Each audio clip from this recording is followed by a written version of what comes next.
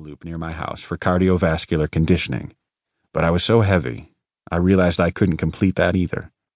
How did I know? When I walked up the stairs in my house, I'd be out of breath by the time I got to the top. That's how out of shape I was. Thankfully, my trainer, Clayton, realized what was happening.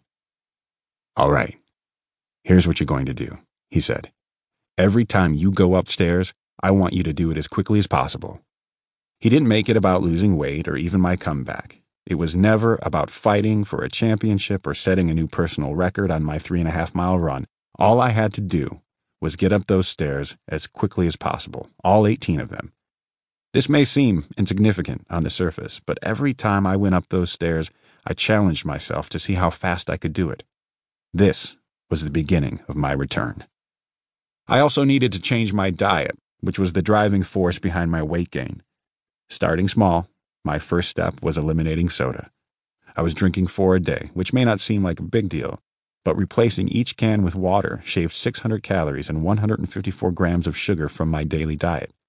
It did not take long to see results. In the coming weeks, I added to my workouts and continued to refine my diet. This was the process. There was no remote mountain training in the snow or fancy high-tech equipment monitoring my progress. I started one step at a time. It might not have been sexy, but this approach had teeth. Frequently, the best solutions are simple, but simple isn't always easy. There were more obstacles to face, and I accepted each one of them, and new challenges await me today. We all get to make a choice, adapt and overcome our problems, or fall victim to them. I refuse to be a victim. Introduction. Lower your expectations. Plan for failure. Prepare for success. You wait behind the curtain like King Kong, the main attraction. Your pulse thumps like a drum, drowning out the cheers and muffled music. The months of sacrifice have left your body looking like it's been carved from granite. Your stomach churns with nervous energy and excitement, a thirst, not for victory or glory, but for water.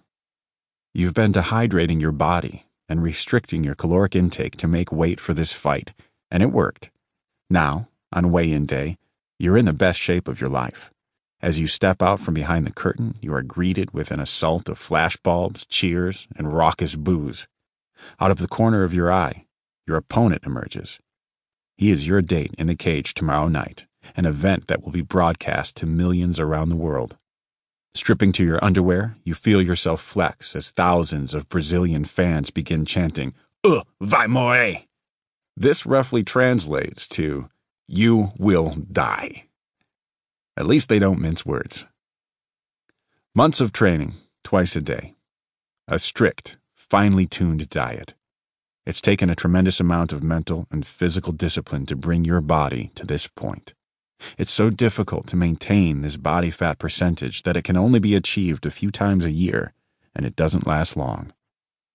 As the commission announces that you've made weight, relief floods your body like it's been submerged in a warm bath.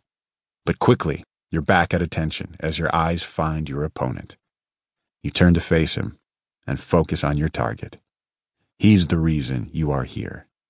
You stand inches from each other's faces, your stares already grappling, locked in a hold. The crowd roars. You came for a fight, and tomorrow night, you're going to get one. Fists up. Pose for the cameras. That image will be shared across hundreds of websites and thousands of Twitter feeds.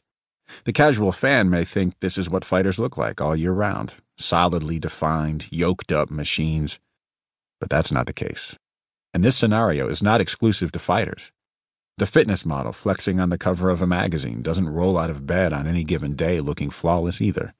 During the photo shoot, they are severely dehydrated and have starved themselves to achieve that desired shredded look. Not to mention, they're at the peak of their physical conditioning, as well as the beneficiaries of some pretty exceptional genes. And truth be told, many of them are also on steroids. Steroids are not just prevalent in professional and amateur athletics anymore. Many in Hollywood and the fitness industry also rely on artificial means to achieve their incredible physiques.